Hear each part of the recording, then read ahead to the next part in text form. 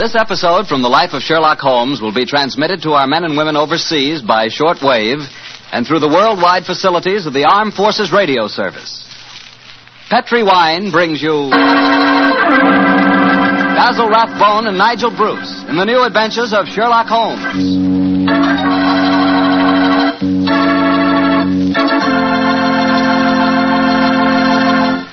The Petri family, the family that took time to bring you good wine, invites you to listen to Dr. Watson tell us another exciting adventure he shared with his old friend, that master detective, Sherlock Holmes. And if you don't mind, I'd like to suggest something that you might share with your friends. And that something is a glass of sherry before dinner. Naturally, a glass of Petri California sherry. I say Petri sherry because it's the perfect before-dinner wine. You couldn't think of a better way to begin a meal. That Petri sherry has a beautiful, inviting color, like dark amber. And for flavor, well, you've heard sherry described many times as having a rich, nut-like flavor. But if you want to learn for the first time what those words, rich and nut-like, really mean, you just taste Petri sherry. It's wonderful. Serve Petri sherry by itself, or serve it with hors d'oeuvres or those little cocktail sandwiches. And incidentally, if you prefer your sherry dry, not sweet, just ask your wine merchant for Petri Pale Dry Sherry. Well, the important thing to remember is if you want sherry, you want Petri sherry, because that means good sherry.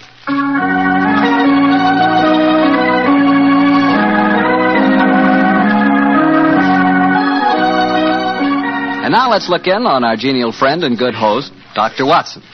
Good evening, Doctor. Good evening, Mr. Bartell. Punctual to the minute, as usual. Never keep a doctor waiting, I always say. Particularly Dr. Watson. Draw up a chair, my boy. Thank you. That's it.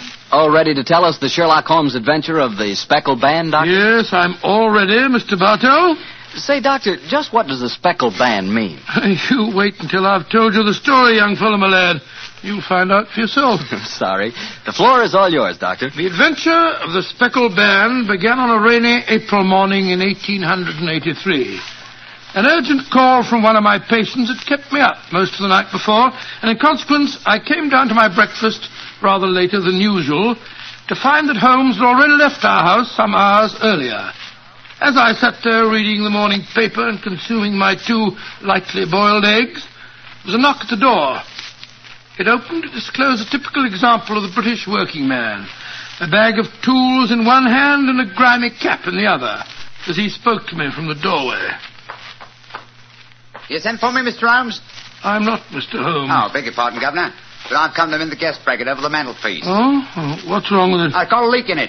Oh, leak? Well, get along with your work. Yes, sir. Hope I won't be disturbing you, sir. No, that's all right, my man. Don't mind me. Oh, dear. Very untidy man, Mr. Holmes, sir. What do you mean by that? Well, you can't help noticing the mess this room's in. I've heard say he was as tidy as any when he started, but he learned bad habits from a bloke what lived with him. Dr. Watson, I think his name is. You impertinent fellow. How dare you talk to me like that? I've got a good... Oh, where does he go to? Here, you come out of there. That's Mr. Holmes's room. Don't be angry with him, Watson. Just slipping out of these grimy rags into a dressing gown. Good gracious me. So was you, Holmes. Well, upon my soul, I'd never recognized you, but why the disguise? A case, my dear Watson, a case. One of those small problems which a trusting public occasionally confides to my investigation. To the British workman, old chap, all doors are open. His costume is unostentatious and his habits are sociable. Tool bag is an excellent passport, and a tawny moustache will secure the cooperation of the maids. But what's the case, Holmes? Well, modest little drama of life in the kitchen, one of those seemingly inconsequential affairs, and yet, Watson, the honor of a duchess is at stake. Duchess? A mad world, my masters, a mad world. Now I feel a little more comfortable. Let's return to the sitting room, shall we? A strong cup of tea would be most acceptable. Oh, I wish you'd tell me about the Duchess and life in the kitchen, Holmes. Some other time, old fellow, some other time. At the moment, suppose you tell me what you know about Miss Helen Stoner. I received a letter from her this morning in which she informed me that she would be calling here at 11, and also that she was a friend of yours. Helen Stoner? Oh, yes. A charming girl indeed. Pour me a cup of tea, Watson, and tell me about her. Well, I befriended her at the time of the tragic death of her sister 2 years ago. I told you about the case, don't you remember? The sudden death of Violet Stoner at an old house in Stoke Moran? Oh, yes. It all comes back to me now. There was an inquest, wasn't there, with a string of stupid, ineffective witnesses. No, I was one of them. Oh, I'm sorry, old fellow. Then you were the exception, of course. Wait a minute. Let me see. I docketed the evidence on the case. Where is it? My scrapbook. Here we are. Let me see. Yes, S. Salisbury, Hatchet, Murder, Lordson, Simon. Here we are. Stoke Moran. Yes, I remember the affair well now. The villain of the piece was Dr. Grimsby Roylott, wasn't he? Yes, a dreadful fellow. He's the stepfather of the two girls. Violet, the one that died so mysteriously, and Helen, the one who's coming here to see you. Dr. Roylott has a pretty record. 55 years of age, killed his Kit McGar in India, once in an insane asylum, married money, wife died, distinguished surgeon. Well, Watson, I wonder what the distinguished surgeon has been up to now. Oh, some deviltry, I fear. Why do you say that? You remember that Miss Violet Stoner's death followed close upon the announcement of her engagement? Yes. Well, I met Miss Helen Stoner on the streets a few weeks ago. She told me that she'd just become engaged to a young fellow in the army who was leaving for the Far East. She was very upset at the thought of being alone with her stepfather Naturally she was. Dr. Roylott stands to lose a considerable sum of money in the event of his stepdaughter's marriage. Yes, they both had a trust fund which he administered only as long as the girls were unmarried. That fact was brought out at the coroner's inquest 2 years ago. But if Roylott did poison the other stepdaughter, and I'm pretty convinced that he did, it seems unlikely that he'd try it again. 2 sudden deaths in the same household could hardly pass the coroner. Oh, no, my dear Watson. You're making the mistake of putting your normal brain into Rollitt's abnormal being. Oh, that must be Miss Stoner now. Yes, let me see. It's precisely 11 o'clock. Well, let's see what we can do for her. Well, I hope you can help her, Holmes. She's an extremely nice girl. Come in. Yes, Mrs. Hudson? There's a Miss Helen Stoner to see you, sir. She says she has an appointment. Show her in, please, Mrs. Hudson. Aye, sir. Come in, my dear. Thank you. Miss Stoner, I'm so glad to see you again. How do you do, Dr. Watson? And this must be your friend. Yes, Miss Turner, I'm Sherlock Holmes. Sit down by the fire, won't you? Yes, please do, my dear. Hello, you're trembling with cold. It's not cold that makes me shiver. Tell me, Mr. Holmes, has my stepfather, Dr. Grimsby Roylott, been here? No, he hasn't. He saw me in the street. I dashed by him in a hansom cab, but he saw me. Our eyes met and he waved me to stop, but I came here as fast as I could. Very sensible move. Dr. Watson has already given me several hints as to your present problem, as well as having refreshed my memory as to the circumstances of your sister's death. My problem is a simple enough one, Mr. Holmes. I'm waiting to be murdered. No, my dear please girl. be a trifle more explicit, Miss Turner. Very well, Mr. Holmes. My fiancé is leaving for the Far East today. When he leaves, I shall be alone with my stepfather at Stoke Moran. He plans to murder me just as he murdered my sisters. What makes you say that, Miss Turner? Many strange things have happened recently. For instance, he's just moved me into the bedroom in which my sister died. Well, what reason did he give for changing your room? That my old one needed repainting. It didn't need it, but Dr. Roylott did need to move me into that horrible room. And other things have happened. I've heard the music again. Music? What music? My sister first heard it a few days before she died. I heard it myself on that dreadful night she breathed her last. Oh, Mr. Holmes, I'm terrified. Don't worry, my dear. Please don't worry anymore. You have friends to help you now. Do you mind if I ask you a few questions? No, of course not. Now, this music, does it seem to come from inside the house or outside? Well, it's hard to say. It sounds so faint. What's it like? A sort of soft droning sound. Like a flute or a pipe? Yes, it reminds me of native music I heard during my childhood in India. India, eh? Oh. There's one other thing that puzzles me, Mr. Holmes. Now, what's that? My sister's dying words. As she lay in my arms, she gasped out 2 words. Oh, what were they? Banned and speckled. You remember that evidence from the inquest, don't you, Dr. Watson? Yes, I do. I couldn't make head or tail of it. So? Band, speckled, Indian music. Miss Stoner, do you sleep with your door and windows fastened? Yes, Mr. Holmes, but so did poor Violet. It didn't save her, though. What did you gather from your sister's dying allusion to the band, the speckled band? Well, sometimes I thought it was merely the wild talk of delirium, and sometimes that it referred to a band of people. Oh, yes. I remember that there were some gypsies encamped quite near us at the time of Violet's death. Gypsies, eh? Yes, And it occurred to me that the spotted, gaily-coloured kerchiefs, which so many of them wear over their heads, might have suggested the unusual adjective which my sister used. Miss Turner, how long is it since you heard this strange music that you've told us about? I heard it last night. Your fiancé leaves today, you say? Yes, Mr. Holmes. Well, Miss Turner, I shall do everything I can to help you. If we were to come to Stoke Moran today, would it be possible to see over your rooms without the knowledge of your stepfather? I think so. He told me this morning that he intended to take a late train home tonight. Ah, that's splendid. Watson, out with the timetable, old fellow, and look up the trains to Stoke Moran. Right, you are, Holmes. That's my stepfather. I know it is. Oh, yes. Yes, there he is on the doorstep. Oh, Mr. Holmes, he's followed me. Oh, what shall I do if he finds me here? Don't worry, Miss Turner. Please don't worry. There's a private exit through that room there. Watson, show her the way, will you? Come along with me, my dear young lady. And you will come down today, Mr. Holmes? Certainly, my dear Miss Turner. I'll telegraph you the time of our arrival. Goodbye and courage, my dear. Goodbye, Mr. Holmes, and thank you. Come along, Miss Turner, quickly. Come in. Yes, Mrs. Hudson? It's a gentleman, sir. I told him you wouldn't see anyone without an appointment, but he... Out of the way, woman! Didn't push me like that. I'm sorry, Mr. Holmes. That's all right, Mrs. Hudson. You can leave us. What kind of gentleman does he call himself, pushing an old lady? So you're Sherlock Holmes. You have the advantage of me, sir. Your name is... My name, sir, is Roylott. Dr. Grimsby Roylott of Stoke Moran. Oh, yes, of course. A charming place, I hear, and obviously good for the lungs. You won't trifle with me if you know what's good for you. Watson, there you are. And how was the experiment? Very successful, Holmes.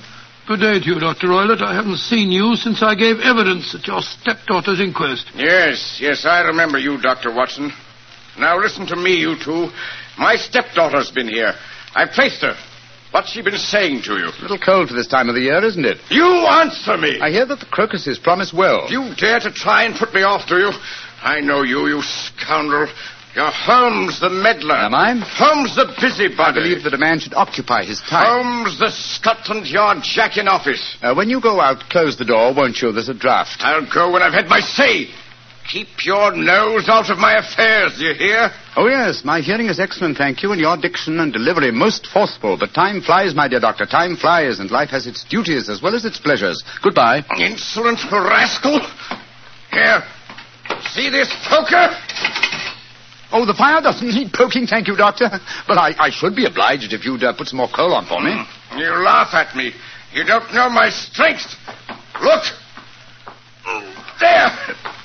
Your poker's bent double. And that's what I'll do to both of you. If you don't keep out of my affairs... I had a presentiment that he'd slam the door. Phew. He's an ugly customer, eh, Holmes? Literally as well as figuratively. Watson, I'd be much obliged if you get your revolver. It may prove to be an excellent argument with a gentleman who twists iron pokers into knots. The fellow's amazingly strong. Just look at it. I don't want to appear flamboyant, but, there we are. Great Scott, Holmes. You straightened the poker out again. Yes, it was utterly useless in its former shape. And now what's on the timetable? We'll catch the next fast train to Stoke Moran.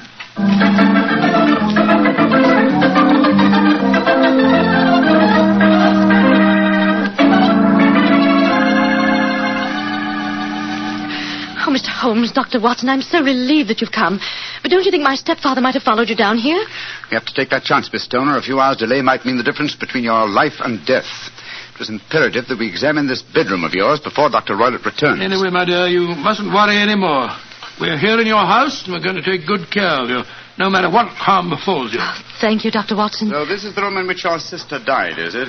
It's much as I pictured it. And Dr. Roylott's room adjoins this one, you say, Miss Turner? Yes, Doctor, on that side. The room which adjoins it on the other side is my regular bedroom. The one that's being so conveniently painted, eh? Yes. Well, let's examine this room. No trapdoors or sliding panels, I suppose. It sounds solid enough, Holmes. Yes, I think it is. Hello, what's this? Are you aware that this bed is clamped to the floor, Miss Stoner? Why, no, Mr. Holmes, I didn't know that. What an extraordinary thing. Was the bed in your other room anchored also? No, I don't think it was. Very illuminating. And this bell pull hanging against the wall above your bed. Oh, it doesn't work. It doesn't work, but if you want to ring. There's another one on the other wall over there. Now, why this one? Well, I don't know. My stepfather made a number of changes after we came here. Yes, quite a burst of activity, apparently. And it took some strange shapes. Why are you standing on the bed, Holmes? I'm curious, my dear fellow. It may interest you to know that this bell rope is fastened to a brass hook. There's no wire attachment. It's a dummy. A dummy? But why? There's a small screen above it. It's a ventilator, I suppose. Yes, Mr. Holmes. Yes. A ventilator leading into your stepfather's room. Curious. I notice there's no means of opening the ventilator on this side. It can only be operated from your stepfather's room next door. I wonder if you'd mind taking us in there. Of course, Mr. Holmes. Follow me. What do you make of it, Holmes? There's devil's work afoot, old chap. Here we are, Mr. Holmes. It's much the same as the other room. A bit bigger, perhaps. That large safe against the wall seems to be an unusual piece of bedroom furniture. What is it, Miss Stoner? My stepfather's business papers. Oh, yes. You've seen inside it, then? Only once, some years ago.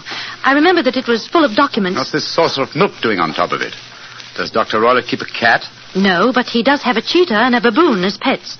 He brought them with him from India. Well, Holmes, a cheetah is just a big cat. True, but I doubt if a saucer of milk would go very far in satisfying the appetite of a cheetah. Well, I think I've seen enough. This matter is too serious for hesitation. Your life may depend upon your following of my instructions, Miss Homer. I'll do anything you say, Mr. Holmes, anything. Is that village inn I see through the trees from this window? Yes, the Queen's Arms. Your bedroom windows would be visible from there. Yes, Mr. Holmes. Very well, then. Watson and I will go there now and obtain accommodations. When your stepfather returns, you must confine yourself to your room on the pretense of a headache. You follow me? Perfectly. When Dr. Roylott returns for the night, you must open your bedroom window and put your lamp on the sill as a signal to us at the inn. Then withdraw quietly to your usual bedroom, the one that's being painted. I'm sure that you could manage there for one night. Of course. But what will you do? When we get your signal, Dr. Watson and I will come here and spend the night in your dead sister's room. We are going to solve this mystery of the dummy bell rope and the unusual ventilator and the strange music in the night.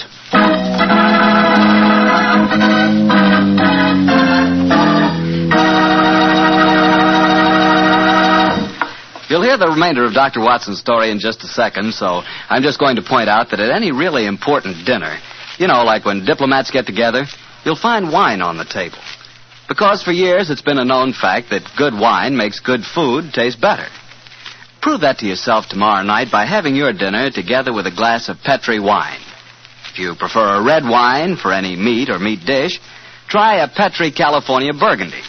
That rich, hearty red Petri Burgundy is really out of this world. Now, if you'd rather have a subtle, intriguing white wine, let's say to go with chicken or fish, then try Petri California Sauterne. But Sauterne or Burgundy, to make sure it's good, make sure it's Petri, won't you? Well, Doctor, it's a rattling good story so far. What happened next? You went to the local inn, I guess, and waited for that lantern to appear in the bedroom window at Dr. Roylott's house? That's right, Mr. Bartell. We had an early dinner at the Queen's Arms and then retired to our upstairs bedroom and sat there side by side, puffing away at our pipes, our eyes straining through the darkness for that telltale lantern to give us the signal that there was dangerous work ahead for us. As we sat there discussing the various aspects of the case, I remember that Holmes was very concerned about my own safety. You know, Watson, I really have some scruples about taking you with me tonight. This is an infernally dangerous business. What about that poor girl, alone in the house with that fiend, Roylott? I can handle the case by myself, old chap. I'm coming with you, Holmes. You speak of danger. You haven't seen more in those rooms than was visible to me. No, but possibly I've deduced a little more, and I imagine you saw all that I did. No, I saw nothing remarkable except the bell rope, and what purpose that could answer, I confess, is more than I can imagine. You saw the ventilator, too. Yes, but I don't think it's such an unusual thing to have an opening between two rooms. It's so small that a mouse could hardly pass through it. True, but at least you will admit there was a curious sequence of coincidences. A ventilator is constructed. A bell cord is hung from it. A lady sleeps in a bed directly below the ventilator, a bed that is anchored to the floor. The lady dies. Well, I begin to see what you're driving at, Holmes. Look. There's a lantern in Miss Stoner's window. That's our signal, all right. Come on, Watson. Our night's vigil begins.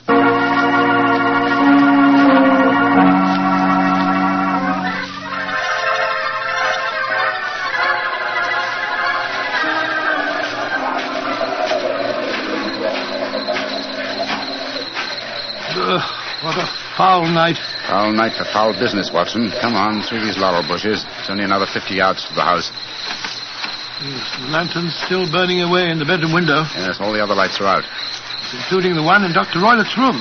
He must have gone to sleep. To bed, possibly, Watson, but not, I think, to sleep. Great heavens, Holmes. Look at that frightful creature leaping about in the moonlight. It looks like some hideous child. That's Dr. Roylett's pet baboon. But it looks positively human. Yes, probably a great deal more so than its master. Shh. They're directly below the window now. This ivy provides a most convenient ladder. I'll go up first. Careful, Holmes, careful. Wait a minute. I hope the thing's strong enough to hold us both. We look pretty stupid on our backs in the mud. Give me a hand, will you, Holmes? I can't quite get my leg up over this window ledge. Here you are. Thanks, old boy. Oh, say, phew. Now to close the window shutters. This room looks exactly like the same as it did this afternoon. The least sound would be fatal to our plans. Keep the lamp covered, so that if the ventilator is open from Dr. Roylett's room, no light will show from in there. That's it. Why are you carrying that stick, Holmes? I'm prepared for a visitor that I expect before the night is over. A visitor who will herald his entrance with faint music from an Indian pipe. You mean the music is a signal? Exactly, old fellow. The signal to an accomplice who can enter a room with locked doors. An accomplice who kills and leaves no trace. You mean that... Shh. No more talking, Watson. I'll sit on the edge of the bed here. You sit on that chair. Have your revolver ready in case you should need it. Right you are. Have the lantern ready, too. When I shout now, turn the light full on the top of the bell rope. You understand? Yes, perfectly. Good. Now we must wait. Perhaps for some time. But don't go to sleep, Watson. Don't go to sleep. Your very life may depend on it.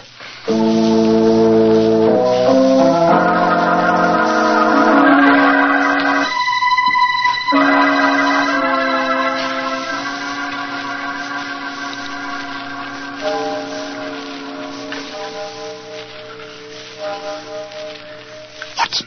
Yes? You're not smoking, are you? No, Holmes. I smell tobacco smoke. Must be drifting through the ventilator. Exactly. Dr. Roylett is up. Look. There's a tiny shaft of light showing up in the ventilator. Shh. Listen. There's the music. Yes. Heralding the messenger of death. Have your lantern ready, Watson.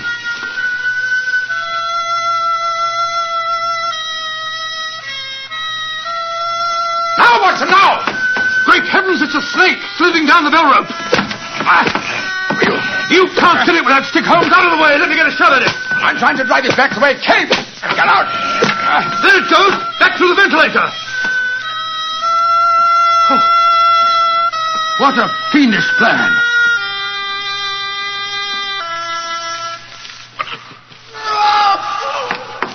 Quick, Scott, what's that? I think the devil has turned on its master. Come on, Watson, into Dr. Roylett's room. Dr. Roylett! Dr. Roylett! Doctor! Good Lord, Holmes. Look at him sprawled on the bed. Look at his eyes. Yes. And see what is coiled around his forehead. It's the snake. Yes, the band. The Speckled band. He's dead, Holmes. Yes, he's been bitten by the deadliest snake in the world, the Indian swamp adder. Its deadly fangs produce death within 10 seconds. Well, Watson, violence does in truth recoil upon the violent. And the schemer falls into the pit, which he digs for another. What should we do now, Holmes? We must remove the macabre headgear from the dead doctor and return the snake to its den. And I suggest that we tell Miss Stoner that there's no more danger under this roof. After that, we can turn the matter over to the local police. Our work is done.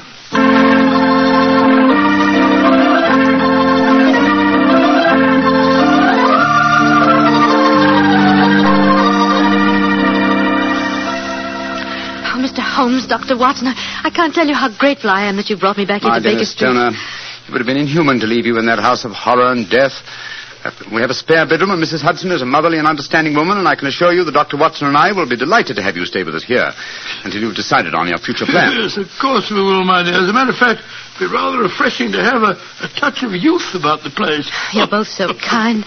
Mr. Holmes, I think it's wonderful how you foiled my stepfather's devilish plans. Yes, wasn't it a remarkable example of logical deduction? No, it wasn't, old fellow. At first, your mention of the gypsies, Miss Stoner, and the use of the word band put me on an entirely wrong scent. However, when we examined the fatal room, I drew the obvious conclusion. You mean the dummy bell rope, the ventilator, and the immovable bed? Yes, old fellow. It instantly gave rise to the suspicion that the rope was there as a bridge for something coming through the ventilator and traveling to the bed. I once thought of a snake. When I saw the saucer of milk on top of the safe, my suspicions crystallized into certainties. Oh, it was a fiendish plot. Yes, and an extremely clever one, too. Exactly. My stepfather must have trained the snake to return to him when he played the music. Yes, he put it through the ventilator with the certainty that it would crawl down the rope and land on the bed. It might or might not bite the occupant. Perhaps she might escape every night for a week, but sooner or later she must fall a victim. Thank heaven I came to you, Mr. Holmes. Amen to that, Miss You know, Stoner. Holmes, if you hadn't lashed at the snake with your stick, I bet it wouldn't have turned back on its master. True, old chap. In that way, I am no doubt indirectly responsible for Dr. Grimsby Roylett's death. But I can't say it's a fact that's likely to weigh too heavily on my conscience.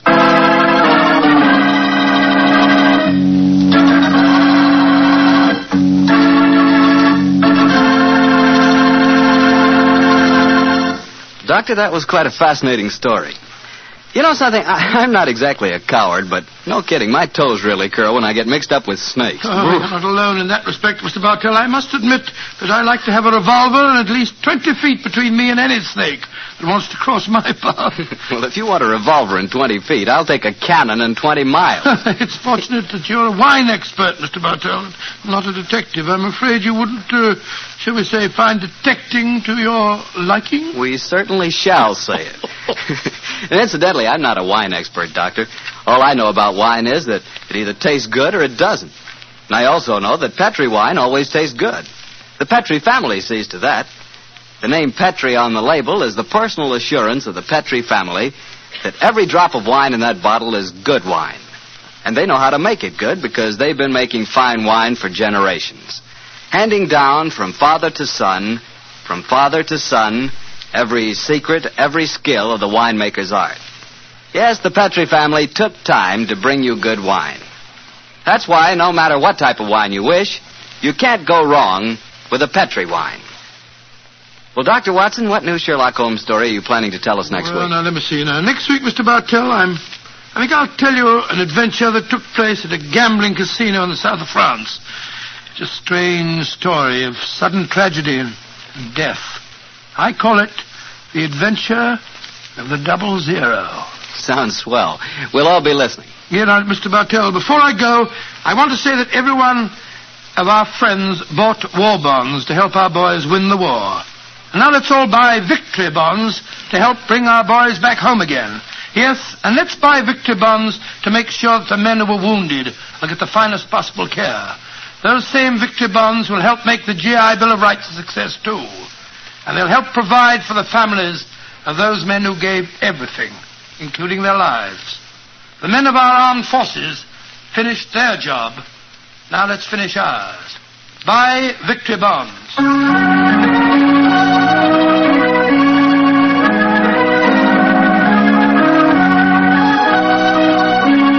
Tonight's Sherlock Holmes adventure is written by Dennis Green and Anthony Boucher and is an adaptation of the Sir Arthur Conan Doyle story, The Adventure of the Speckled Band. Music is by Dean Fossler. Mr. Rathbone appears through the courtesy of Metro-Goldwyn-Mayer and Mr. Bruce through the courtesy of Universal Pictures, where they are now starring in the Sherlock Holmes series. The Petri Wine Company of San Francisco, California, invites you to tune in again next week, same time, same station. This is Harry Bartell saying good night for the Petri family. Sherlock Holmes comes to you from our Hollywood studios. This is the Mutual Broadcasting System.